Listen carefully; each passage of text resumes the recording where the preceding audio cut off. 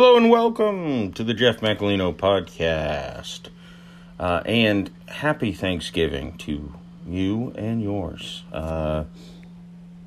This will come out just a couple days before Thanksgiving, and there definitely won't be another one before then. So I hope you enjoy it. I sure enjoyed recording it. I sat down today with Kenneth Statkun. He's an Aquarius. But no, he's got a podcast and a YouTube channel. He talks about, the metaphysical, conspiracy theories, astrology. We will debate or discuss astrology and my skepticism about it a little bit, spirituality, all of this fun stuff. Had a fun conversation, and we'll go up and down and all around, talking about dreams. And even though he's not a sports fan, we ended up talking about sports a decent amount, and meditation, and of course astrology, and of course aliens. We talk about all of that and more. Hope you enjoy it, and subscribe to his YouTube channel, his podcast, and hey, I assume if you're listening to this, you're already subscribed to my podcast. You follow me on Twitter, Instagram. You are a fan or like the Facebook page. And what else is there? Subscribe to my YouTube channel so I can put more videos on there. I'm not going to put videos on there if I don't have any people subscribed. So hop on there. All of this stuff is free. Just do it. It doesn't hurt you. It helps me. It's a net positive. See? Doesn't cost you a dime. Helps someone, makes them feel better about themselves. You should do it. I think that's karma or something. I don't know. Anyways, hope you enjoy it. I'll see you on the flip side. Peace.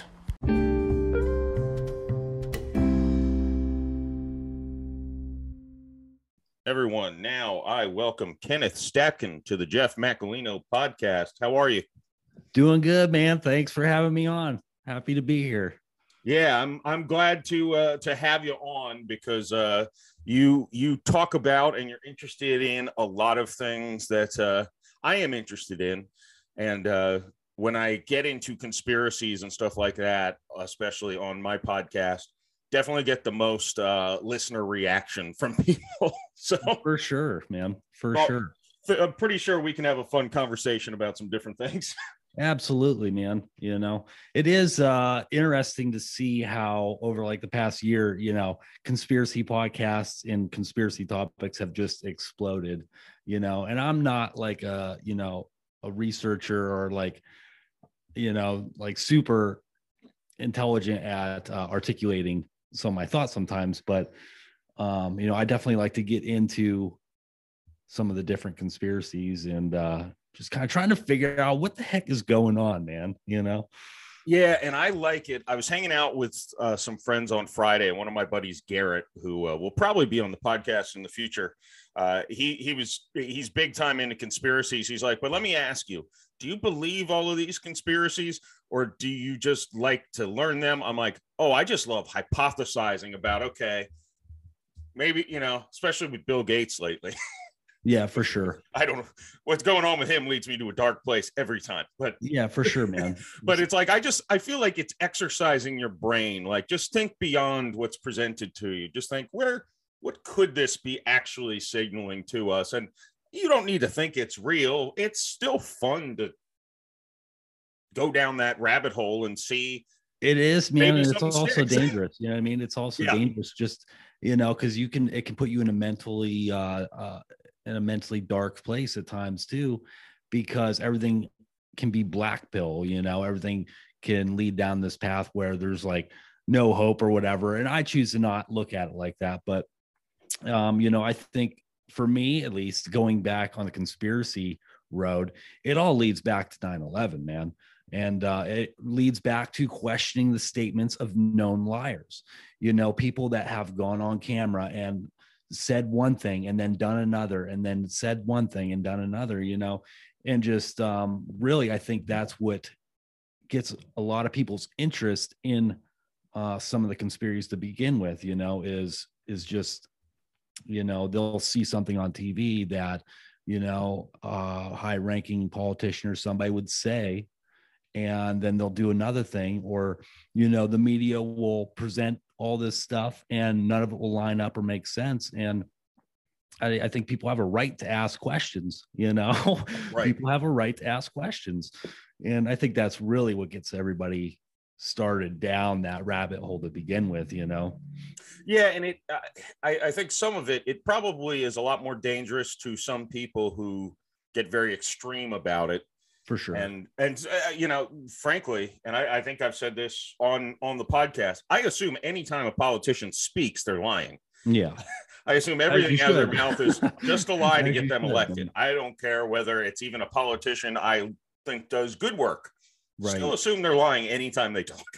For sure. Maybe that's a little jaded, but I feel like it's better to have that and be surprised that they're telling the truth, to have that natural distrust towards government, given that, right, history shows they lie and lie and lie again. Yeah, that, and you follow the money, man. Yeah, I can't remember who said that, but it's a well-known quote that you follow the money, you find the truth. And you'll see politicians are bought and paid for, left and right. I'm a libertarian myself, Me too. And the only politician I've ever trusted or believed was Ron Paul. And Justin Amash. Yeah. Who? Justin Amash. Oh, Justin Amash. Yep. Yeah, the only other one. Yep. And I figured you were libertarian because Justin Amash follows both of us on Twitter. So I'm like, all right, if he follows this guy. Oh, so you follow me on Twitter too, or you? I think just today I did. I've got your Twitter pulled up in the background. Nice. Yeah, I don't know if you're active on there all that much, but definitely my least active social media account for sure. It's funny for some reason, and funny story. I have been suspended a few times, and I'll tell you why. But for some reason, that's the number one place where I've been able to get any sort. I mean, like 1,200 followers, I think, or something like that. Not a ton, but like that's a significant amount, Yeah, where I actually now can interact with people. I don't know why. And by the way, the times I've been suspended, and I'm libertarian, so almost anything I tweet is going to offend either the right or the left. But the times I've been suspended, all 3 times have been for insulting NFL referees. Really? Yes. I said at one point, they should face a firing squad. That got me a week suspension because I was threatening violence. I kind of was doing a joke like, they should be fired, but I wouldn't mind if someone just lined them up and shot them all What's wrong with the referees? Like, I don't follow sports at all. Like, honestly, sports are the last thing that I. You're lucky. You're lucky because I do, and I'm like, it just makes me upset. No, a few years ago, I'm a big New Orleans Saints fan. Okay. And they had a play that was the clearest penalty of all time that the officials did not call. That kept them literally at the very end of the game, kept them from going to the Super Bowl. And I've never forgiven them since. And they did. Here's a conspiracy for you. They did it in the first year. The Los Angeles Rams had moved to Los Angeles, and the NFL spent so much money to get them to Los Angeles and get them up and running. And they didn't have a lot of fan attendance and stuff. And sure enough, they figured out a way to cheat to get them into the Super Bowl their first year. So in New Orleans, unreal, tiniest market in the NFL, strong fan base, but tiniest little market. It's like, I don't know. That seems like it's a weird coincidence. They wanted LA to succeed so badly and they found a way. Yeah. Man, nothing would surprise me anymore. I'm at a point in my life where, literally aliens come down, land on my street, and I wouldn't even be surprised at all. I would just be like, oh. What'll be surprising is when the media somehow describes them as racist or somehow it's white supremacy. For sure, man. So do you think the NFL is rigged then? I think they have their favorites. And I don't think it's, I just know from playing the sport at a very low level, but there's so much luck involved and so much skill involved. They can't necessarily rig outcomes. Right. But in close games, they can certainly slant the outcome to a certain team by making a call, not making a call. Right. Sliding a little cash to one of the refs. Right. Like, so hey, I think if one team just blows the other team out, that's, hard for the refs to get too much involved in that game. But if they let it go down to the wire and the referees have marching orders, hey, we'd like to see Los Angeles get into the Super Bowl instead of New Orleans. Right. I could see them just saying, yep, we're not throwing a flag on Los Angeles in the fourth quarter of this tie game. No way. 100%, dude. 100%. I believe that.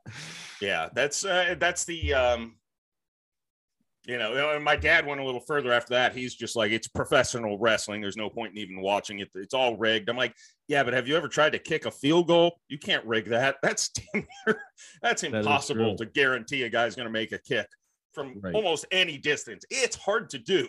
Especially when it's windy out some days and all this other stuff. Yeah, for sure. Right. And people make physical errors no matter how talented they are. You could tell a guy to fall down and leave a guy wide open. You can still drop a football. The throw can still be. It's just there's too many moving parts for it to be scripted. Mm-hmm. I think I lost interest in the sport when I was like a teenager, as I was getting older, because I was looking around, man. I felt like I was waking up, I like to think I was waking up, and I'm like looking around, talking to people like, what about everything else going on? All people care about is football. And I'm over here trying to tell people like, show people 9/11 was an inside job. You know what I mean? And like, I don't know, just, I guess I kind of lost interest just because there was a lot more going on, Yeah, well, with my attention, I guess, during those years, I think at times I go that way, and then I try to lean more into sports for like mental health. Like when right, for sure. When I think about how terrible what these people are doing to us is so horrible, I'd rather just live in a fake sports land, where there's nothing wrong with that, dude. You know what I mean? Mental health is huge. You have to know how to take care of your mental health, especially nowadays, and that's kind of what I've really gravitated more towards, after being like, I don't want to say conspiracy theories, because that's just such a, stigmatized. It is. Yeah, for sure. But, I've really learned to put my mental health on the front burner, because it's just so important to do. Yeah. And that was definitely strengthened within the past year, after 2020 and everything that happened with that, nightmare. It's like, okay. Yeah. Well, find what makes me happy, what calms me down and gives me purpose, So. Yeah, no. And frankly, I guess that's ultimately why I'm talking to you now and have a podcast, and why I mentioned you before, why I started doing stand-up. It's just because I'm like, yeah, I'm unhappy. So, well, everything's shut down. I might as well gear up to change and do something different when I can. Not maybe a smart financial move on my part, but I made some nice financial moves to give me some cushion, some time to sink or swim. Good, man. Heck yeah, I'm happy to hear that. I think a lot of people have been doing that. People have been finding things, what they love doing, and prioritizing, what they would want to be doing, and things like that. But yeah, I think it's I think people can find things that they have passion for that. And I still don't know. People ask me a lot, especially friends, like, well, what do you want to do? You said you wanted to do writing. Do you want to do stand up? Do you want your podcast? I'm like, a podcast needs to really blow up to be a livelihood. For sure. I don't. One thing I've learned is I don't think I'll ever get rid of the podcast, no matter what I might succeed in otherwise, because it's actually fun to do. Right, man. It is, right? It is fun being, just creating content, man, and talking to different people, meeting different people. And it blew my mind when I first started doing it, because I didn't realize how many other people were out there starting podcasts. It was like this huge thing that took off like around February-ish, there was like millions of people just starting podcasts. And I think that's freaking awesome. I don't think there can be too many podcasts. Right. No, I think, and look, not all of ours, yours is, I would say, more topical than mine, although I don't say that it's overly topical, but I think the more voices out there that are not mainstream media, which I don't know how anyone still trusts anything said, and that's across any corporate news station. I'm not saying MSNBC, CNN, or Fox are good. They're all bad. I agree. They're all run by goons at this point. I think they're as crooked as the government itself. 100%. Yeah. And frankly, and I don't want to get into it too much, but the lack of knowledge about things like the Kyle Rittenhouse incident, I had people coming forward like, wait, I thought he shot 3 black people. And I'm like, how did you ever think that? What rock are you living under? I'm the one who was apparently rarely, and look, I don't have a take on that whole thing. Just to be clear, I'm not trying to get banned from the internet. But I'm like, at the very least, you should know he shot 3 white people. Right. You should know they were attacking him. They were. It's not like he just marched over and started shooting, but that's what people actually thought he was doing. That is interesting. And intelligent people too, not people who were out screaming for or against him, but right. I had multiple intelligent people be like, wait, I thought this Rittenhouse thing was an open and shut case that he went and murdered a bunch of black people. I'm like, nope, didn't murder one black person. That's so interesting too, because, what kind of, you think we talk about propaganda and stuff, man, and it's on the left and it is on the right, whether regardless of what you think or believe with the whole situation, it's out there. And a lot of what I see are the video footages that were taken that night of him defending himself, right. But somebody that doesn't follow the same pages as me, the algorithm's different, for everybody. What are they seeing? What kind of crazy videos are popping up that we don't even have a clue are out there that, people are talking. It's just weird to think about, man, Well, I had a discussion with my mother, and this has come up multiple times on multiple things where I've said something and she's like, where did you hear that? That hasn't been on Good Morning America. And I'm like, Good Morning America, I assume, is still a pretty non-political thing, but they're not going to share, because I talked about, Israeli studies on the vaccine effectiveness and versus natural immunity. That's not, again, I could get kicked off the internet if someone reports that. Right. I even brought up that study. Hey, man, if it's going on Spotify, it'll stay on there, guaranteed, man. That's true. Joe Rogan's taking a bullet for a lot of people. I guess he's taken a lot of money and a lot of criticism, but he really has. Yeah. They want to throw me like 2% of what they're paying Rogan. I will happily take all that criticism too. For sure, man. For sure. But no, it is crazy to see the algorithms, different for everybody and people's realities, man. I think that's something we've really woken up to realize, is that it's never been clearer that 2 people could be standing next to each other and literally be in alternate realities about everything in life, and it's just mind-boggling, so I feel like that leads us to, like what you were talking about, is this podcasting and this one-on-one connection and talking to people one-on-one with our small, groups. And I don't know, just talking to your neighbor sort of type thing. You know what I mean?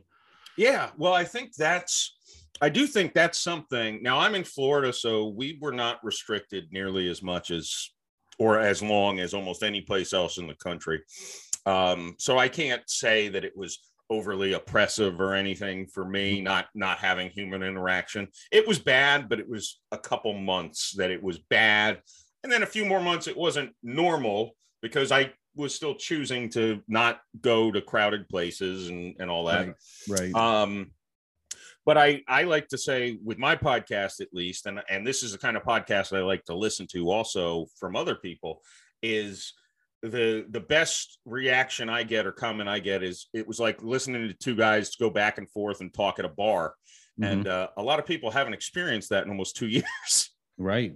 Yeah, I mean, I think that little piece of just being able to interact with different people socially, I think that's just made us that much more in our own world if we don't actively try to go out and find other people to talk to out of our individual person or out of our specific small circle of family and friends.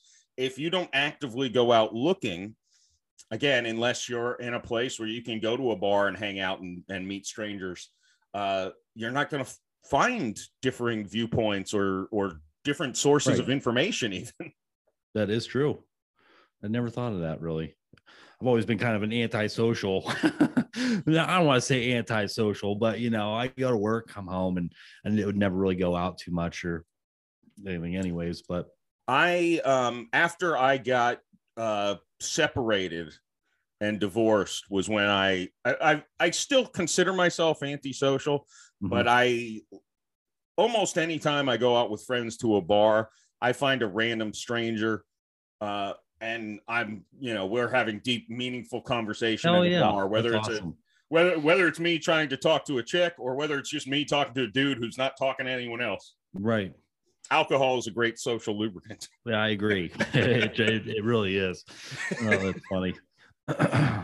Now, so one thing to kind of shift gears, and I want to mention, I enjoy your YouTube channel. I'm going to try not to.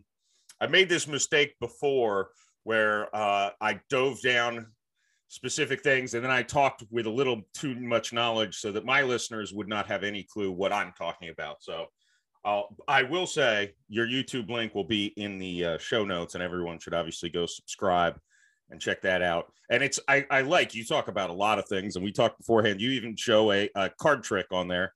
It's not just hardcore Alex Jones conspiracy. Right? No, not at all. Not at all. I honestly don't try to get into too many conspiracies on the channel. I don't talk about politics too much because I feel like I'm not able to articulate the things well enough to where I'm not dividing or conquering. You know what I mean? Does that make sense? Yeah, and I think you do a good job, especially with a lot that I listen to, of really just more or less just explaining it. You're not trying to preach about it. You're just giving an explanation to it. And I like that a lot. I try to focus more on I do some adventure videos. You never know what you're going to get on the channel. A lot of times it's mostly just me in the studio at night and talking about whatever's on my mind. I like to try to focus, I would say, on the spiritual type side of things, a little bit. I get into astrology here and there. And just, I think I've talked about gratitude a couple times on there, and just different things that would be on my mind about our growth, Yeah. So. And I do want, I don't want to say debate, but I do want to, for lack of a better term, debate you about astrology, but I want to do that. And we can hold that off for just a little bit, but I want to do that I'm with, get in that as well.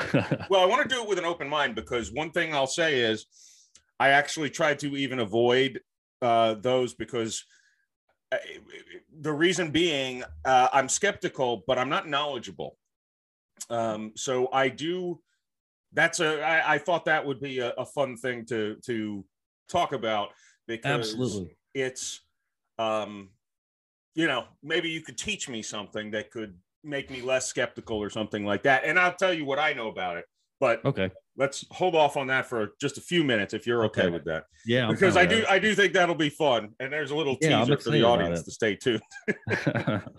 and look, it's not a one thing I take pride in is it's like I'm never going to shit on someone for having a different opinion than me, because look, I had a debate, and again, I use debate very loosely because I'm not very firm in my belief, but I had a guest on and we debated whether God existed or not. And I said, there's no way to prove it either way, but I just like to choose to believe there's a God. It helps my brain, as I don't have strong convictions one way or another. I don't think every organized religion is BS, or none of them have it exactly right, of course. I'm not saying, I'm just saying I choose to believe. And and the counter view is there's no evidence for it. So why would you believe it? Well, that just makes it a choice. Right. So I think there's a lot of things, and as human technology and whatnot it advances, I'm sure some of these things will stop being, unknown mysteries, especially things like UFOs and aliens. And who knows, maybe things like ghosts, even someday technology could figure out a way to prove or disprove. God, I think, is going to be the hardest one. Right. And I that's interesting you say that, because one thing I've noticed with like, let me back up. How do I want to say this? One thing that I have recognized or have seemed to notice is there seems to be a battle right now between trust the science and trust the science or trust your biological ability to heal itself, your I want to say God-given energies, your Yeah, your universal natural energy. immunity. Yeah, and that's what the battle's really about. And I think that kind of ties in with the whole trying to prove if God's real or God isn't real conversation a little bit, and That's interesting. And let's see if we agree. I would say the people who just say trust the science are more the people who are like, oh, it's just God's plan. Trust God. There is a God. Whereas people who are like, well, but studies say that right. that science is not actually like mathematically correct, which means it's not science. Right. It is an interesting topic when you get into science versus religion or what have you. And I was raised pretty strict Christian household. I was raised in the church my whole life, and I believe in universal powers and in a creator. But I kind of fallen away from organized religion, man. I'm on the spiritual side of things, and there's just so many questions I had that weren't seem to be getting answered and didn't make sense to me through organized religion. And that's kind of where I'm at on my path, and astrology ties into that a little bit, of course. But ultimately, I don't think that astrology is a belief system as much as it is as a language that we try to interpret, and learn to interpret as we go throughout our lives on our paths. It's not a one all be all belief system, at least for me. Well, let's dive into. So one thing, let me. So I think I am woefully uninformed when it comes to things like astrology, because I was talking. So great example. I was literally FaceTiming my daughter on Friday or Saturday, and she was saying that for school they've got a journalism and a drama program, and part of the journalism class she's doing is she needs to do a podcast for the school, and she's doing it on astrology. That's cool. Complete coincidence, or maybe not. I don't know. Right. She had no idea I was talking to someone who I was going to talk about astrology with. It was just like, wow, that is a really strange coincidence. That is a strange coincidence. It's right. So now, but her understanding of it was very similar to mine, and mine was more of, and bear with me because I haven't necessarily thought this out fully, but like a mentalist does their tricks where they get you to, of course, my thing with astrology is, so her explanation was what mine was. So maybe I'm just as informed as an 11-year-old, and that's probably the case. But she said, well, but your sign tells you what kind of person you are. And it's always right. And I'm like, well, yeah, of course it is. Because like, look, I've got it here. I'm a Sagittarius. It says the traits of a Sagittarius are extroverted, optimistic, funny, and generous. Name one person who would not describe themselves as all of those things, and you can go to any other category. I'm like, of course. It's like, you're motivated. Yeah, everyone's motivated. And a lot of horoscopes I've seen, you're going to procrastinate today on a big decision. Everyone does that. That's a human trait. That's not a specific. And I'm assuming I'm very short-sighted and narrow in my views of what astrology actually is, because that part by itself was like, all right, this is psychic hocus pocus mentalist stuff, woo woo stuff. which Yeah, is woo I woo. mean, which look, I do tip my cap. I love to watch a mentalist perform, because it's like, wow, you have to be extremely smart to know how to manipulate people, and then to use the words that any human is going to identify with, while making them sometimes sound like weaknesses too, which I think is great. Right. Especially introverted, extroverted. It's like, well, any single person could say, well, I'm not that. Well, but I can be. Right. No, for um, sure. so I guess I'll ask you, I'm assuming I have about a 1% scope of what astrology actually is, and it's probably like a mainstream kind of No, man, you nailed it. That's all it is. No, I'm just messing with you. I think on a surface level, I think like the horoscopes you see in the paper and stuff, I think those are there a lot for fun, and maybe people with an interest in it. But I think ultimately when it comes to astrology, for me anyways, I was right where you were at up until my divorce. I went through a pretty nasty divorce. I mean, it wasn't terrible, it went better than a lot of other people's, but still went through a divorce. And there was a period in my life where I just had this burning question of who am I? Like, who am I apart from all the traumas that I've learned to shape my personality around, from since a child? It's like, who am I and what is like my purpose here? And that kind of led me down the astrology path. Well, and by reading my chart, I'm an Aquarius, I was able to discover a lot of insights to kind of who I am, my cosmic makeup. We each have an individualized astrology chart of where the planets were at the time of our birth. And that's essentially what this is behind me. This is a big astrology chart, but it will show where the planets are in relation to each other at the time of your birth. And each one's unique, which is fascinating, And so the birth year plays into it too, not just absolutely, the date. yeah. Okay. Birth year, location, that even the time you were born affects your rising sign. And they say your rising sign is how the outward world sees you as. So I'm a Scorpion, Scorpio, and darker features, things like that. But it's interesting to look at and then kind of see in relation to how my life has been going so far, especially without any prior knowledge, to astrology. And that's kind of what got me started down the path of learning about it and kind of following it, because I think ultimately I do have this belief that everything is energy. Our planet is energy. Nature is energy. Just everything is energy. And I truly believe that. And with believing that, I believe that planets have different energies tied with them as well, the same as Earth. And where those are at in relation to the sky, I do believe has an effect on me. So I guess it is a belief system in that sense, because we see what the moon and its energies does to the oceans, and how it affects the tides. Sure. And that's the biggest thing people will talk about is like, we're 80% water or whatever, you think the moon doesn't affect us. Well, I believe it does, and,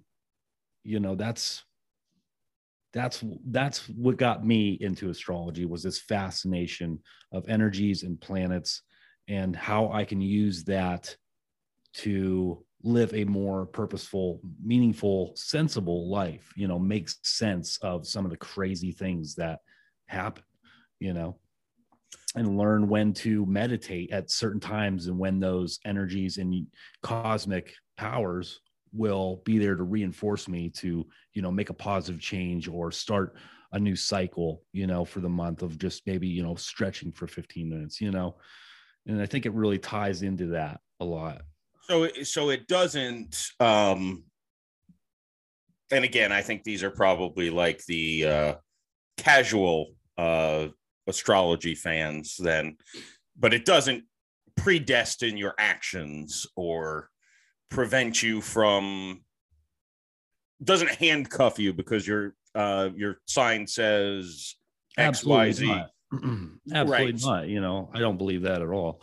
I think, if you study astrology and try and learn to interpret, different times, that you can use it to your benefit, to grow, to learn, to heal, in that sense. But I don't think there's any, like you said, handcuffs on your future or anything because of it. No, if anything, it sounds like it would be a belief that at certain times you're just able to garner more energy and power to do specific things, but not that it should handcuff you when you're not in that zone.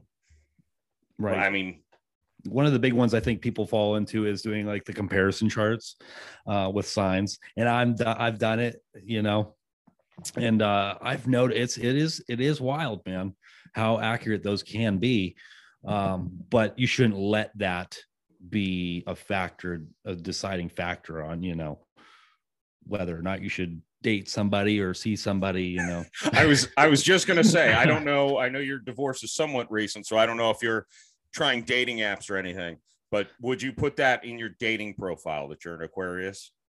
I have a girlfriend right now, but when I did have dating profiles, yeah, absolutely. I mean, right off the bat, I lay it all around the line because I don't want to, present myself as somebody I'm not. Like, I'm totally into that's a good point. I'm weird. I like to do weird things, like go in the woods and, build fires. Bears. Sit there. yeah, exactly. And I don't think that's weird, by the way. I think that's awesome. You didn't end up seeing any though, correct? No bears. No. Yeah, I saw your video and I knew you had told me you were going bear hunting. So. Yeah, I spent a considerable amount of time balancing rocks, which was just amazing, man. That is something I've really come to love and just enjoy. I know one of your podcast episodes, I did not listen to this one, but I did want to ask you about it, but I almost intentionally didn't listen to it. Was with a balancing rock expert, Travis Ruskin. Yeah, and I didn't listen to it intentionally because I feel like if I'm too informed, then people who have never heard of it, we're going to have a level of conversation way above what they're going to just zone out. Right.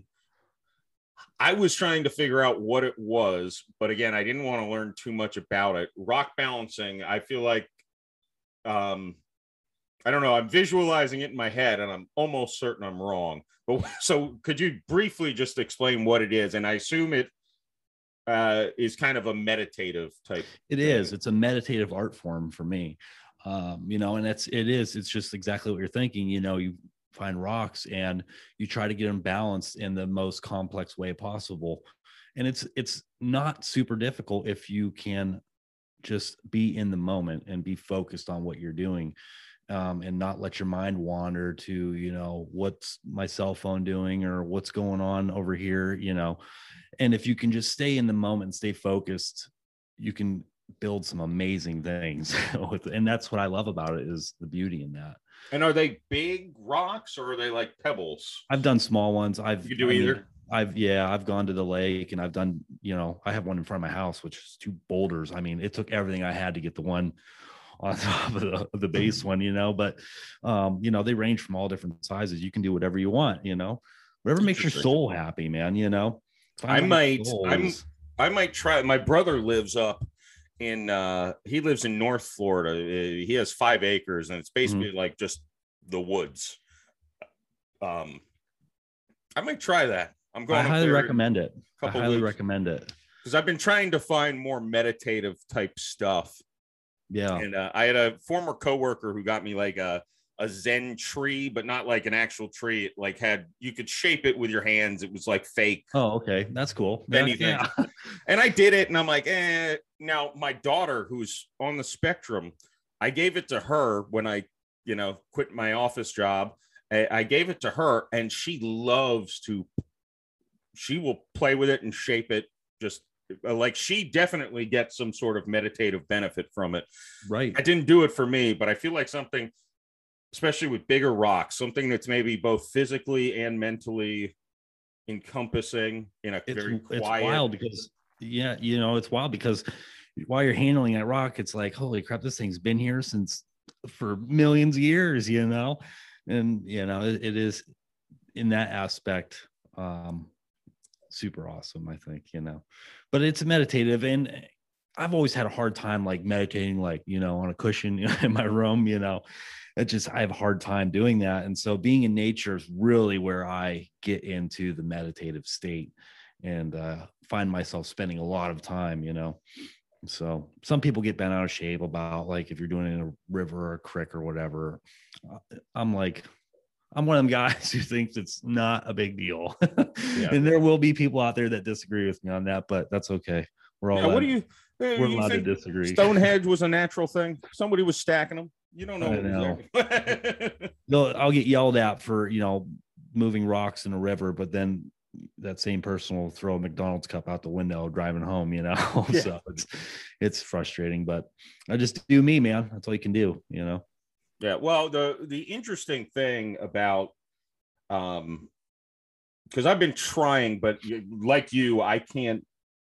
If I try to sit in silence, and I live in a city, and I live on a not a busy road, but a busy enough road that even if I try to sit in silence, I'm going to hear cars going by. Right. So that's part of where it's like, this just isn't working for me. And I've always been jealous. And it's funny with, you look at religious people and prayer, or not that people who meditate are non-religious, but you don't have to be religious to meditate. I'm jealous of both of those people who can just get deep into something and let, you know, stop looking at your phone. You don't care about, you know, the news. It takes practice. It takes a lot of practice, you know, to be able to turn it all off and get away, you know, and you have to make that time, you know, you have to make that time to do that. Well, I may or may not have some chocolate that actually is psilocybin or whatever mushrooms are. And my brother lives in the wilderness, so I may or may not see if that might help. Could go either way. I mean, I wish I could tell you, man. That's something I've never tried before. You know, it's not that I'm against it or anything, or wouldn't be against trying it, but it's just something I never got into, you know. But I have heard of the recent studies and you know, multiple people that have said even microdosing mushrooms has really just changed their outlook on life, you know, and really, you know, got rid of the depression, whatever depression they may have been having, just kind of rewired their brain in a positive way. And I don't see a problem with that at all, man. I mean, I would much rather somebody use herb than some pharmaceutical company garbage, man. I've known people that have been on certain things and just turned into zombies, you know. And yeah, dude, I'm all about the natural, you know, way of life, bro. Well, no, that's I've had people who are like, you should stop drinking and smoke weed. I'm like, it's probably healthier. It's technically not legal, I don't think, yet in Florida, not fully. As much of a bastion of freedom as we are, we still don't have legal recreational weed. Right. Neither does Pennsylvania. Yeah, that's quite a freedom. But no, but the funny thing is, there are states that are legalizing mushrooms. You know. Oh, really? Locality. I want to say Denver did, or someplace in Colorado did for sure. Because I think they were the first ones to legalize weed for everyone too. Yeah. And I remember debating people who thought there'd be a bunch of dead people in the streets because of legalized marijuana. It's so interesting. It's fascinating. Well, for multiple reasons. One, it's like, okay, clearly you've never done weed nor been around people smoking weed, right? Because people don't die from it. I think organized religion a long time ago started a war against it, just because I think people question, you know, authority, question reality maybe a little bit, and ask questions. You know, people ask legitimate questions to things, and the powers that be don't like when people ask questions. You know. Oh yeah. Well, I think. Have you ever seen the movie they did, Reefer Madness? Mm-mm. It's probably 100 years old or close to it. Wow. It was probably in the 30s, maybe. And it is the most comically ridiculous thing. And it's not easy to find, I would say, because I had tried to find it for years, and I finally found it on a movie station, and it only was playing one time. So I was able to record it, and it is it makes it, you smoke weed and you start raping women and murdering people, basically. So it's big propaganda freaking. Oh, it was a terrible propaganda flick. Wow. And it's like, and I do remember reading, they always used to say that the people who initially wanted to banish marijuana's main argument was it made white women want to have sex with black men. Really? So black men were giving it to white women so they could rape them, basically. And it was like, are you fucking kidding? That's nuts. That is freaking nuts, man. But it goes back to, whether religion or government, they definitely didn't want people questioning. They no, they didn't, And of course they included a racial component, which back then was, in the 30s or 40s, that was allowed. They couldn't figure out how to tax it either. They got to get their hands. They got to get their hands and pockets full. Frankly, I think that's the only reason it's starting to become legal. 100% is because they finally gotten big companies to invest enough into the marijuana farming, and that's the rub. Now that all the tobacco companies have shifted into also growing marijuana.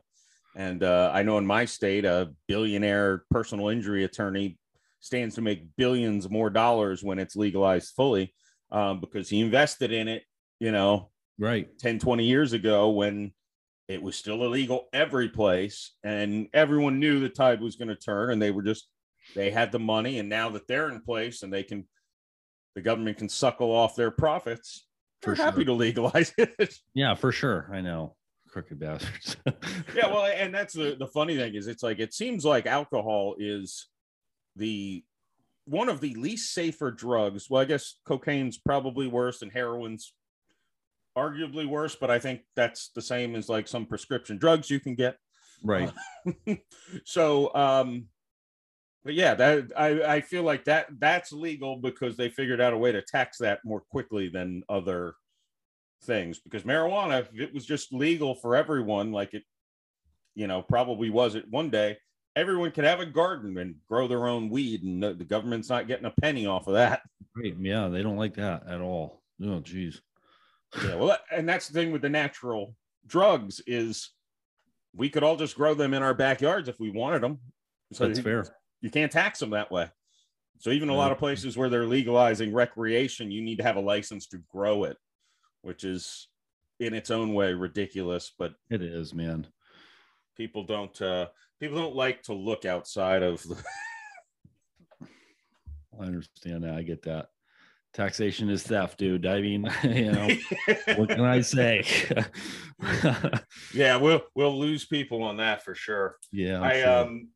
So one thing, and back in my 3 years ago, in my naive days, I used to think this would be something that would unite humankind. And I thought it was imminent, whether it was real or not, that we were going to have alien encounters. Now, I don't think they would use anything to unite us. They would definitely use it to divide us. Right. I had this whole worldview where I said, I do believe that there are aliens, and I think the powers that be know that there are aliens. I don't think they want us to know, but I did think what all world governments might do is put on some expensive fireworks show in the upper atmosphere, where nobody can really tell what's going on, but it looks like there's some sort of, war going on in the skies. And just say the aliens came and attacked us. All the governments came together and we defeated them. We can put aside our differences. We now have humankind needs to defend itself. Race doesn't matter. Our country, our borders don't matter. We now have an alien threat and we need to unite against them. Obviously, they're not going to do that. That was a naive, like, oh, this could be a way to unite humankind in a fake government engineered way, oddly enough, which is not what I would morally agree with. To usher in like a one world order type thing. Yeah, well, it would definitely turn a bad way, but I think it could be done with good intentions. Like, Right. let's end all wars. Let's stop with racism. It's not a thing anymore. Why would you care what you're dealing with other species? Why would you care what skin color your own species has? Right. So I thought it could be used as a way to unite people. Mm-hmm. But again, that would have its own intended or unintended consequences of basically setting up a new world government, which, let's face it, we may or may not already have. I agree. So do you believe in aliens then, or are you Absolutely. Yeah. I don't have any evidence. I'm convinced I saw one when I was a kid, that I had an alien experience with my brother when I was a kid, but it was so long ago, man. I try to think about it as an adult now, and it's like, I question it sometimes, but I always told myself, I know what I saw, from that day forward, I would tell myself, I know what I freaking saw, and that's kind of stuck with me. And I have one photo that was taken 3 years ago now, I believe, by my brother-in-law that has convinced me 100% of UFOs, whether it was an alien or whatever. But he sent me this picture, and I know where it came from. I know it wasn't photoshopped, and it was wild, man. It was wild. And what was the alien experience when you were a kid? I was I would say I probably was about 6, 7 years old, maybe 5, 6, somewhere around there. And I remember my brother woke me up in the middle of the night. He said, "Kenny, come here, you got to see this." And we rushed over to the window and we looked out and we saw this freaking spacecraft flying above the house. And it was just going really slow. And I remember seeing lights in a circle around it. And it was like something out of a freaking movie, man. It was like just over the house. And I remember us exchanging words like, "Are you seeing what I'm seeing?" He's like, "That's a freaking spaceship." We both saw it, and that was the experience. But does he remember that too? He does, yeah. And where were you in the country? Pennsylvania. Like up by Lake Erie. Okay. So not something where there should have been thousands or millions of witnesses potentially. No, it was definitely at nighttime. It was dark, but I thought about that too. Like, we were in a small town. Obviously, there would be another witness, right? I don't know, man, because I do believe that kids and pets and animals, I feel like our third eye chakras opened more at a younger age from less fluoride, whatever, intake, and that we can see things that adults can't. I believe that, that children have the capability of seeing angels and things like that.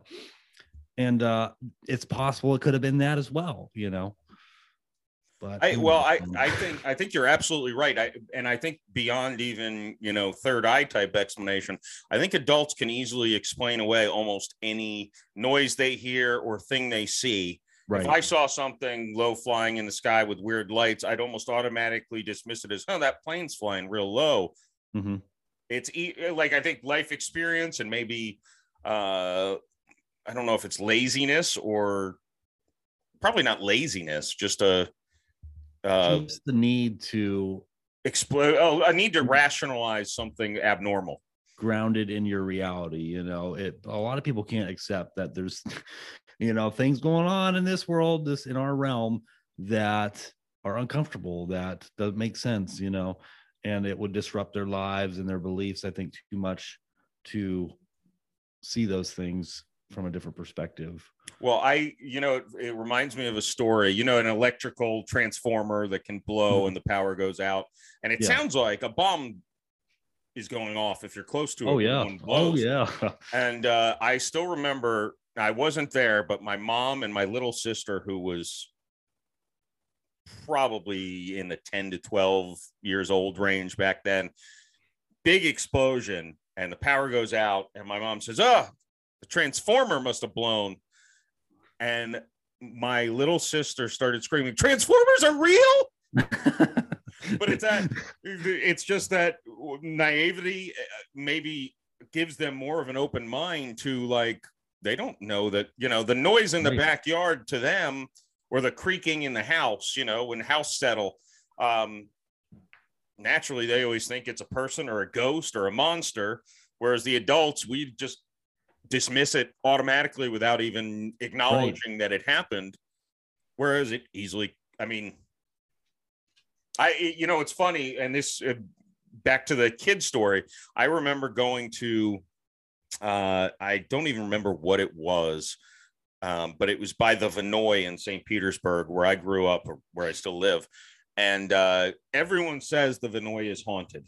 And me and my buddy were there, and we distinctly remember seeing someone in the bell tower, but then they disappeared, and we were convinced it was a ghost. Huh. And then it's like, to this day, it's like, I remember that, but it must have just been a person. It was dark, you know. Make excuses for like what? Make excuses for why it's fake. And then part of me also is like, do I even remember that correctly? Because it's been so long ago. I can barely remember last week. Right. You know, right. if you told me I went on a 30-minute rant last Friday when I was hanging out with friends, I'd be like, yeah, I believe you. I was drinking. So now, I wasn't drinking when I was 8 or 9 years old, but. Well, I'll tell you what, man, your one episode I listened to, you were talking about the Mandela effect a little bit. Mm-hmm. And I swear, as a child, I remember it being Bernstein Bears, Stein. Yeah. You know, it was never Berenstain Bears, you know, and I was listening to that episode and I was like, huh, that's so interesting, you know. And there was another one you guys talked about, and I wasn't familiar with that one. It wasn't Nelson Mandela. It was another Looney Tunes, maybe. Yes. That one blew. I did not know that one. Well, and I always thought, and I always explained it in my head, because I remember being someplace, and I can't remember where it was, but I remember debating with someone whether it was TUNES, like show tunes, like tunes, right, or tunes like cartoons, TOONS. And I'm like, why would it be TUNES? That I remember no sense. TOONES. And I think that very well just could be like your brain's just working like, well, why would it be like tunes, like music? Because it clearly is a cartoon. Right. It could be. Doesn't make sense. It could be, man. Or it could be, you know, alternate timelines. Glitch in the Matrix. Or that. Or yeah, glitch in the Matrix, alternate timelines. You know, I feel like we shift timelines a lot. You know, and like the path that we are on, and just kind of, I think deja vu is part of that too. You know? Well, you know what's really weird? This is a very weird offshoot of that, but one of the reasons I tell people I drink a little bit before bed almost every night, even if I have my kids. If I don't have my kids, I drink a ton. Right. But if I have my kids, I usually have at least a couple of small drinks, because if I go to bed completely sober, I have very, very vivid dreams. Like, I cannot tell that they are not reality. And one thing I've been doing since I've kind of shifted into not having a day job and having a more free schedule is, well, I don't need to, if I want to write until 4 a.m, I can wake up. If I need to drive my kids to school, I can come back home and take a nap. Right. Be sober in the middle of the day. And I had an intense dream where, and this would probably make a fun book and or movie. Not a comedy though, but I had an intense dream where I was getting killed and my consciousness was being transferred to another timeline to keep me alive. And they were just hunting me down across different timelines, and I just kept getting moved into new bodies. I'm not explaining it well, but it's almost like, it's almost like, well, this one, maybe the body dies and you do jump into a slightly different universe, spirit, you know, your spirit, whatever you want to call it, just moves into another timeline where I don't know why that body would now be beholden to your spirit, or maybe you combine. Or it could be too, you know, I think a lot with dream interpretation is symbolism, you know, and they're not to be taken literally. You know, symbolism for whatever reason is huge. It is, you know, it's in the Bible. The Bible's full of symbology and astrology, believe it or not. and it's used by, sorry, there's a lot of traffic. It's used by the global cabal. The shadow government uses symbology everywhere. It is just, our world in reality is just flooded with symbology. So I think you have to look at maybe with your dreams, could that be the universe telling you that a karmic cycle is coming to an end and you're going to be starting a new karmic cycle, or elevating up? Is that death to a cycle that you've been part of? I think that those might be possibilities as well, not necessarily a physical death, but more of you're letting negativity or a negative karmic cycle go. Yeah, it's a very interesting, and part of me thinks, okay, well, I watched the Marvel movies and they're starting to go into multiverse type shit. So maybe my brain's just starting to be like, here's a weird thing we could do to him tonight. That could be as well. It very well could be from that. It's very tough to, dream interpretation is one of those things that I wish I could figure out, because again, I have such crazy vivid dreams that, I think maybe on the podcast you listened to, even I said where I got abducted by aliens for 6 months, and I literally woke up, and the way that dream ended, I was back home. So me waking up in my own bed didn't give me closure on whether that was a dream or real life. Which sounds like you're highly intuitive, and that you have very good, like you have a lot of powers that are wanting to be unleashed, man. Well, it's yeah, maybe. And maybe the alcohol is what I use to keep the superpowers down. Or who knows, man? That's funny. I'm not much of a drinker myself. Just never really, got into it too much, but I certainly don't have a problem with it, No, well, I certainly think you're better off without it. We all have our things, man. We all have our things. And that's okay. I don't think I don't think it's healthy to, look at all the things that we could be doing better. I think it's healthier to focus on, the positive things that we got going on right now and take it one day at a time, man. I'm big on taking it one day at a time. Yeah. Well, that's, I do like that philosophy. It's very hard. I think there's almost a meditative quality to being able to do that. Not worrying about, and it's a lot of times it's the little things that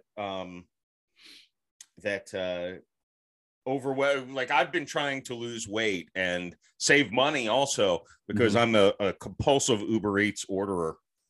And just last night I was hanging out with my buddy, and I'm like, if I could just sit down and plan my meals for a week, which now that's, I guess, not living day to day, but at the same time, it's like, that would alleviate so much stress. But the thought of planning, well, I don't know what's going to happen that day. So, right. So it's almost it's not living day to day by just saying, well, I'm just going to lay out a meal plan for myself. That's not right. Living day to day. That's, I'm worried something's going to come up that's going to mess up my meal plan. And that has me too concerned to set up a meal plan. Right. That's, in a weird way, that's not living day to day, because I'm not willing to accept that something could come up that mess up my plans. Right. That's the only thing I'm good at day to day living with is social life. And that's actually, well, as a divorce guy to a divorce guy, I got divorced longer in the past than you. But one thing I made a conscientious choice, and it's the dumbest thing. I don't think I've even said this to anyone. I used to, when I got in a relationship and got married, I really slipped into this trap. And then I had kids. Of anytime I would be invited to do something, my brain would constantly be like, oh, well, this could go wrong. This could go wrong. This could go wrong. It's probably best if I don't do it. So I was pretty antisocial. I was staying with the kids at home all the time. I didn't really want to go do many things because, going to the beach. Well, yeah, but then I'm going to get so much sand in the car. The kids might get sunburned. I don't want to take them to, they could run and drown in the Gulf of Mexico. I mean, that happens. Right. just the stress. And not that those stressors went away, but oddly enough, the dumbest motivation for changing when I got separated was the movie Yes Man with Jim Carrey, where he just had to say yes to everything. And I just, for almost a year, I'm just like, I'm just going to go by this. Right. That's awesome. They're going to say, let's do this. And I'm going to say, this seems like a bad idea. No, let's do it. So I was 27 before the first time I smoked pot. Because I had never done it, because I thought, I don't know what that's going to do. It's illegal. Right. Someone offered me pot, and I'm like, yeah, why not? I'll do it. Why not? Yes. No, I love that movie. That's too funny, man. I watched that and I applied that to my life as well, just kind of saying yes. And I'm not really sure what the secret is to, letting go some of those fears and that stress, other than it just takes time, and repetition of just kind of letting go of things, the small things, Right. Understanding things could happen no matter what you're doing. Exactly. You're going to have to accept and adapt. Exactly, man. That's all you can do at the end of the day too, and I don't meal prep or anything like that, but that's one of those things on the list of like the goals someday to do, because I know it will benefit my life in more ways than one by doing so. But I'm not there yet either. I still hit up the local Taco Bell here, multiple times a week. Well, my thing is I mix because I've got two goals. It's like, one, I should spend less money. And I've become a good cook over quarantine, because I don't know why, but it motivates. So I can actually make better food than what I'm getting most of the time, cheaper. But I have the save money aspect, and then I have the save time aspect, and then I have the eat healthy thing. And with Uber Eats, the eat healthy thing's pretty much out the window with almost any place on there. So I go for the save money. So it's like, oh, BOGO, they've got, or if I spend $20 at Arby's, I get a free beef and cheddar classic. So I'm basically making $6 by spending $20 at Arby's. And impulse control problems, I will eat all of it in one sitting. Right. Same here.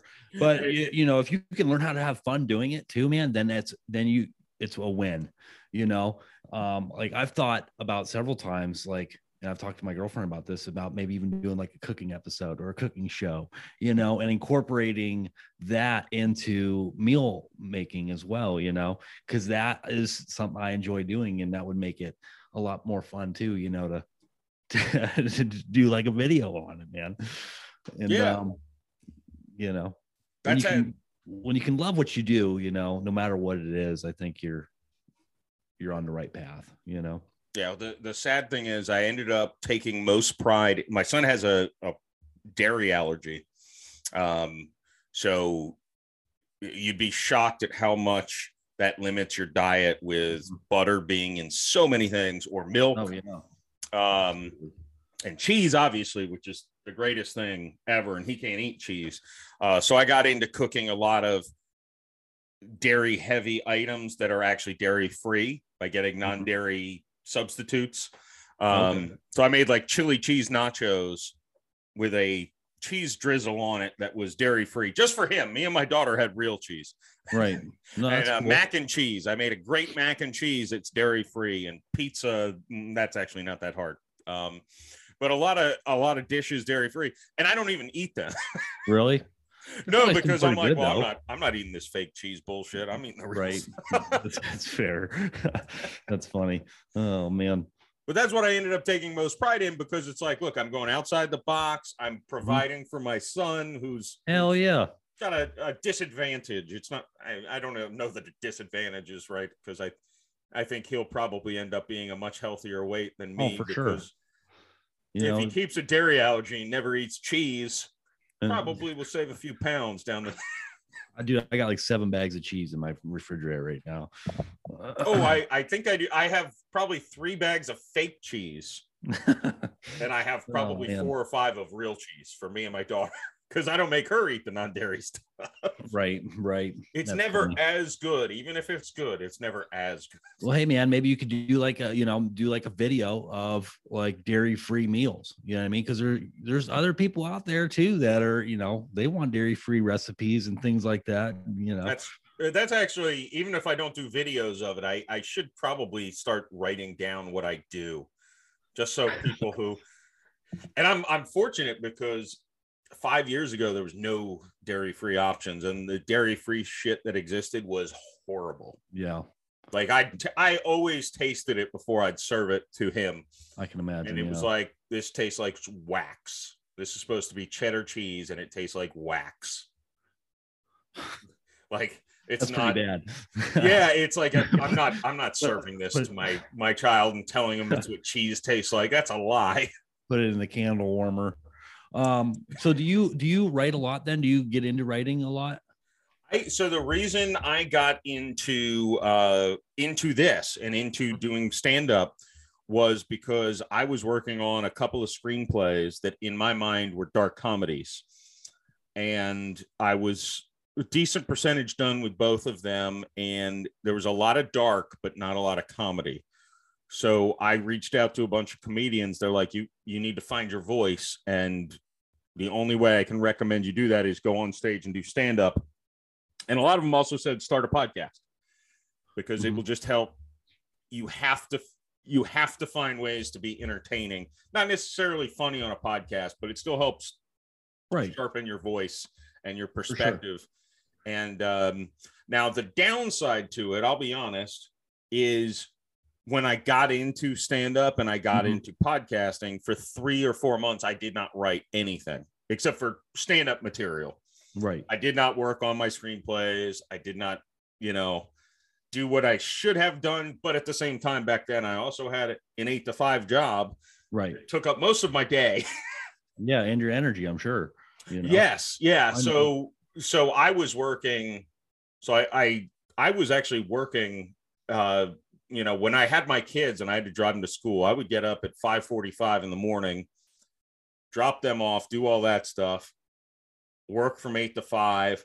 I'd usually, if I didn't have the kids that night, I would try to schedule a podcast and scheduling, as you probably know from your experience, finding guests, scheduling guests, and doing enough research not to, although I did fall in the trap sometimes of over researching, which can actually be worse than not researching. But doing all that takes more time than the actual podcast does. Yeah, it is, dude. I thought it would be easier to find guests. It's a little trickier because I'm not really interested, and there's nothing wrong with the guests that are out there that want to talk about business and stuff or whatever. But man, I'm just not interested in talking about analytics of all that, whatever. And it can be a challenge for sure finding guests. But I think one way that I found some really great guests is by like what we're doing right now, communicating with somebody else. And then, like Walt, wow, I did a couple shows with him, and he was great. He referred me to someone. I haven't reached out to them yet, unfortunately, but there's referrals, and I've been referred a couple times, and I think that's a great way to find connections for guests. But I am the opposite of you. I do not do research. I just wing it, man. I am just totally open for whatever, no notes, not prepared at all. I think those are actually better, honestly, when you I usually write down like 3 things that I want to make sure I don't ignore. Like I wrote down aliens, astrology for you, for sure, because I didn't want to go the whole podcast without talking about those things. I appreciate those topics, because those are definitely. But otherwise, we've talked for, it's been over an hour, I think now, no, but that 2 words, right? Literally. But no, I found for some, I over prepared so much that I wasn't asking them questions that, my audience doesn't know who the hell this person is. Right. So I'm just like, so when you did this, talk to me about, they're like, what is that? We don't even know what you're talking about, because I spent too much time. So no, I think it's actually, now with a comedian, I like if they have a special out, I like to watch their special. I like to watch, before I talk to them, because then I can get a little more nerdy about comedy with them. Because I'll go inside baseball a little bit about specific jokes. And I talked to one of my guests recently. I talked to him about the way he holds a microphone, which probably not entertaining to the masses, but hey man, you never know. There might be some trucker out there that's driving along that is just like, totally into it, man. You just never know, what the audience is going to like, what they aren't going to like. And that is important. But at the same time too, man, the right people are going to find, the podcast at the time they need to. And I firmly believe that. And dude, it's also growing and learning. And this is part of the experience. Like with your stand-up, dude, I don't know how you could do that, because I could not get up in front of a stage of anybody and try to be funny, or, that would not end well for me. The weirdest thing, when I was a kid, I had terrible social anxiety. Like I would walk, like at school, I would walk with my head down. I would not make eye contact with people. I would not, like adults, a lot of them thought I was a mute, except for some of the dads who would talk to me about sports, which is also why I think I've always clung on to sports, because it was actually like the only way I could socially helps break the ice, communicate with people. It was obviously such a, I don't want to say stupid topic, but a simple topic. Yeah. But I knew so much about it that I could actually hold a full-on conversation with grown adults when I was 8-9 years old. And half the time I'd know more than them. Because I was a nerd about football, especially. And one of those, dude, football and sports, man, it's one of those things that just seems to bring everybody together, despite our differences in opinion. And I do like it in that aspect, and it's unfortunate that it's become politicized over the past couple of years. It's not like it was back in the 80s, 90s or whatever. But I think there'll always be this factor of where it kind of brings people together, and it doesn't matter what color you are, what you believe, and that is a great thing about it, man. It truly is. I never finished it because I found a lot of the premises I had to be false, but I went to USF in St. Pete. I was in the honors program, and senior year, we had to write a thesis, and mine was about how winning sports teams are great for their community. Economically, that doesn't prove to be the case. And there's not really a lot of science or statistics that can back up the social aspect of it. But I worked for the Rays, who are a mile and a half. Their dome is a mile and a half away from my house. But when I was in college, I worked for the Rays and went from the worst team in Major League Baseball to going to the World Series in 2008. Nice. I think it was my junior year. And the whole city had never shown up to Rays games, never.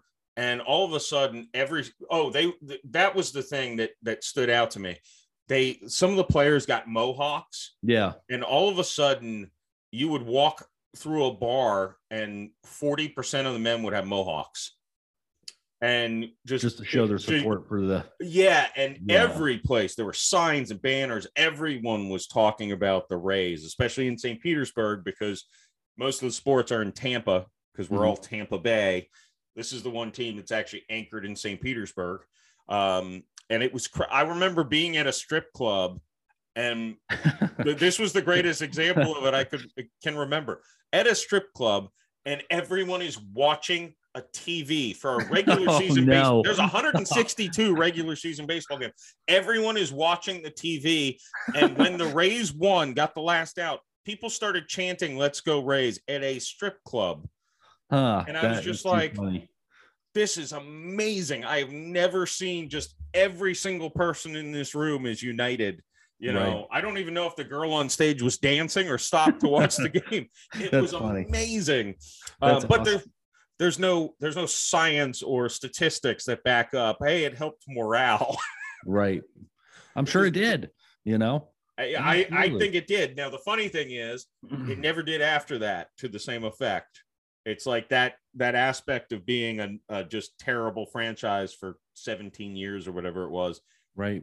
Because they're not actually, no, it was only 10 years. It was only 10 years that they were terrible, which not that long in sports. That's not that long, man. Really, if you look big picture.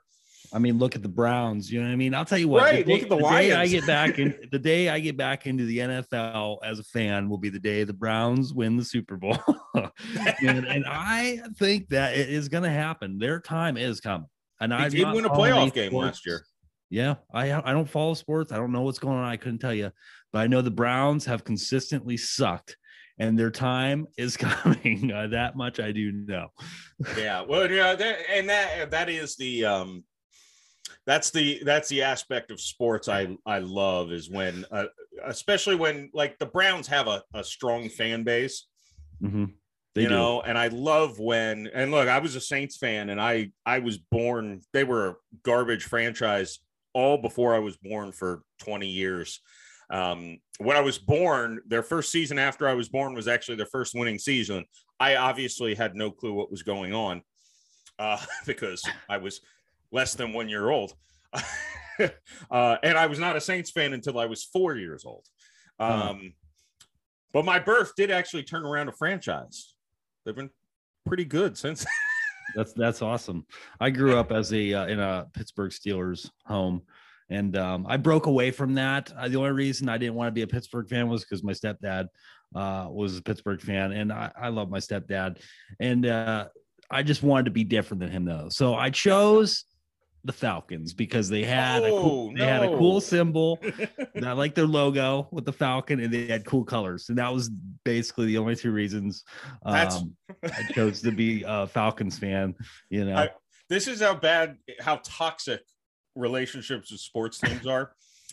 My son loves football.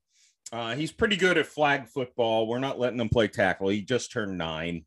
Maybe in high school to me it's his choice in high school, but there's a lot of brain damage issues to worry about.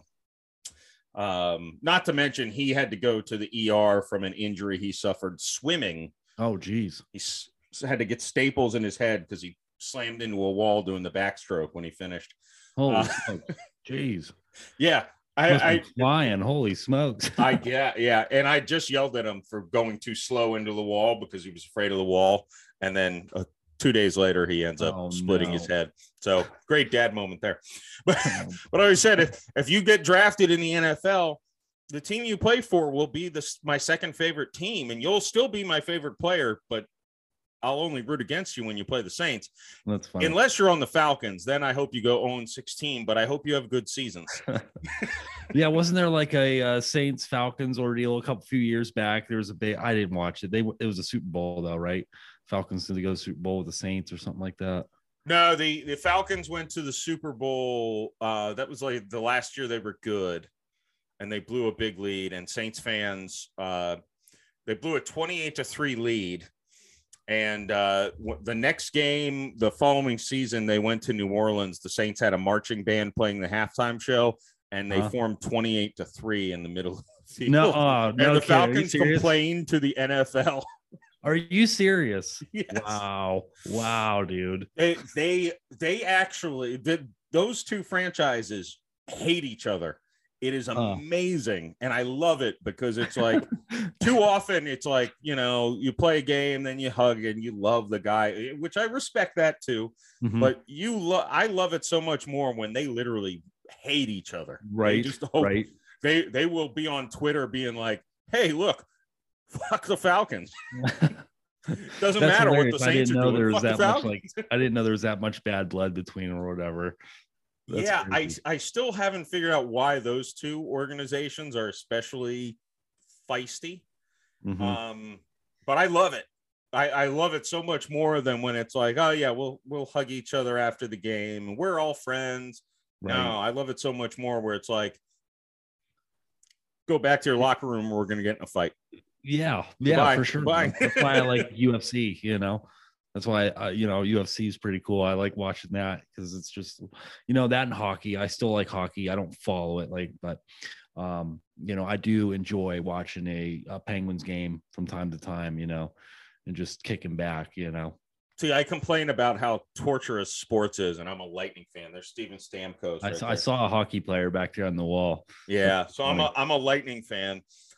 So I've won back-to-back Stanley Cup. Well, I've won back-to-back. See even the vernacular, like I did something. I know, man. That is a common thing among like sports fans. It's like our team, we went to the Super Bowl, and I don't know, man. It's this we stuff, It's such a weird, because I've heard so many arguments, and I love arguing both sides of it, where it's like, well, if you buy merchandise and you support the team and you do this, that, the other, you are actually support.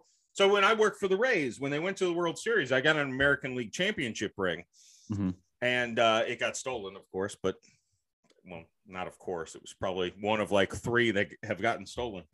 Well, man. But I was like, part of me is like, yeah, I deserve it. I'm in the organization. Everyone, the people in accounting got it. And I remember being like, I don't know if I deserve it. Should I wear it? And they're like, you did reports and hand delivered them to Joe Madden, who managed the team.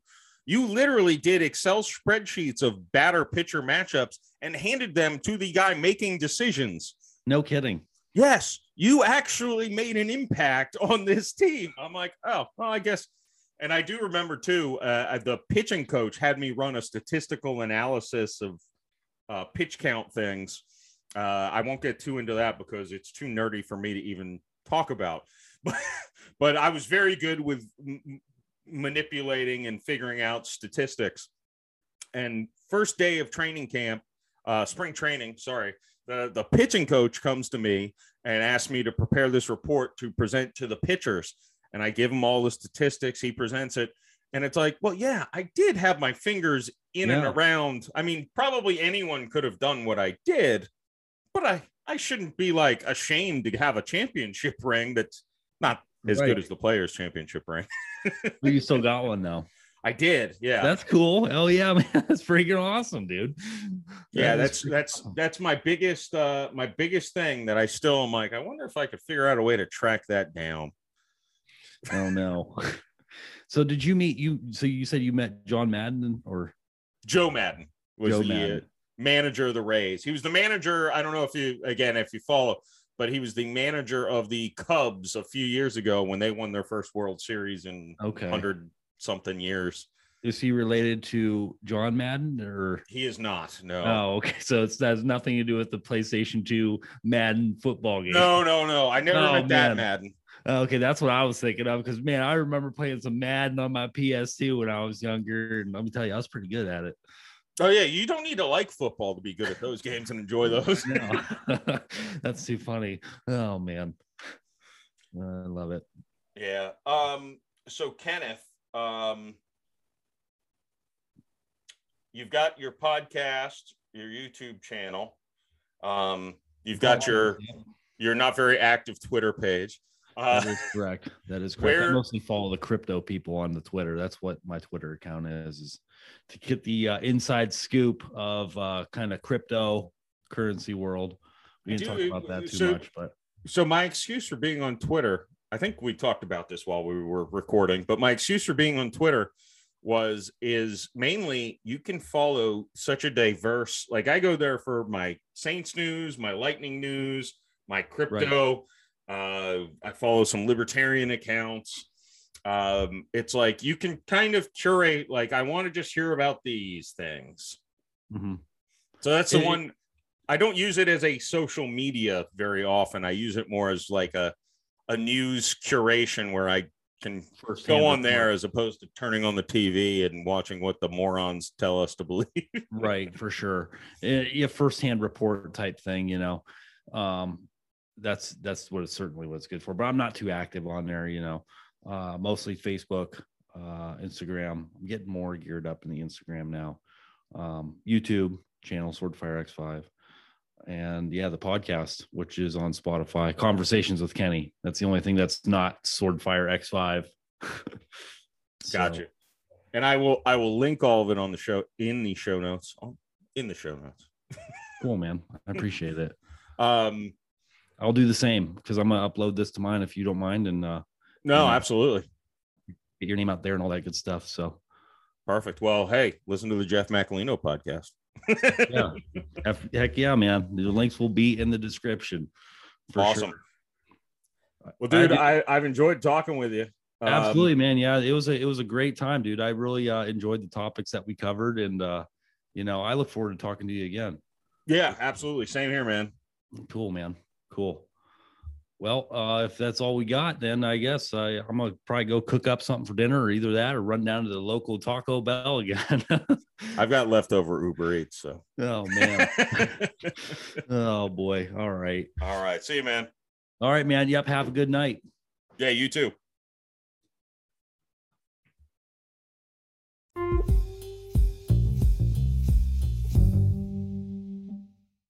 Well, that's it. That's the episode. I hope you enjoyed it. I sure did.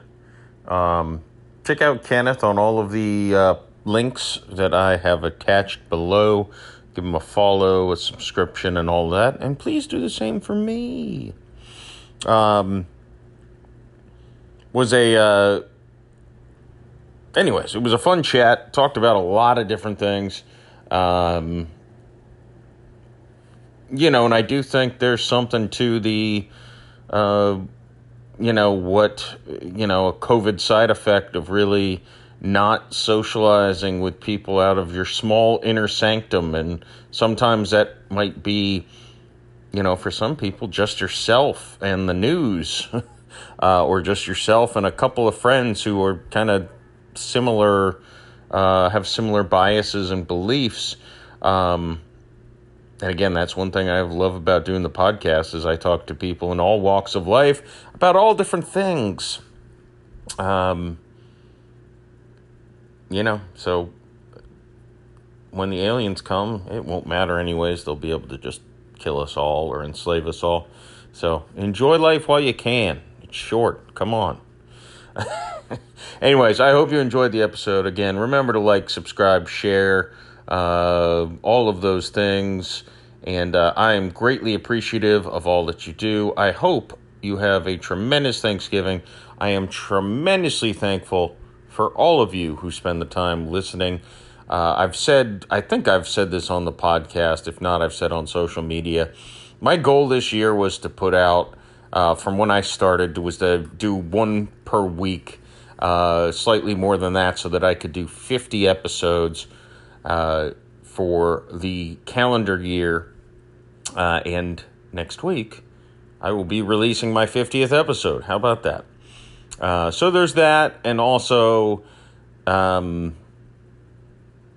honestly figured if I got up to like 1,000 total listens, I'd be happy. Listens and downloads. And I passed that much quicker than expected and multiplied that by quite a bit. So I'm very thankful for the growth that I've had, and I owe that all to you, listener. So I hope, if you ever have an episode and you think someone might enjoy it, send it to them. I think the great thing about what I've enjoyed about this is that I've had episodes that have gone all over the map. So no matter your interests and or hobbies or beliefs, I feel like you can find something that will be enjoyable in my podcast catalog. So feel free to reach out to me through all of those social medias that I will link. And I'm always happy to hear from the listeners, or if you have suggestions, recommendations, insults. I haven't really received any insults, which is kind of weird. But I can take those too. Or Urban Dictionary recommendations. Feel free to shoot those my way as well, even if they're weird like last episode's was. So thanks again for listening. Tune in next week for episode 50. And again, happy Thanksgiving, folks.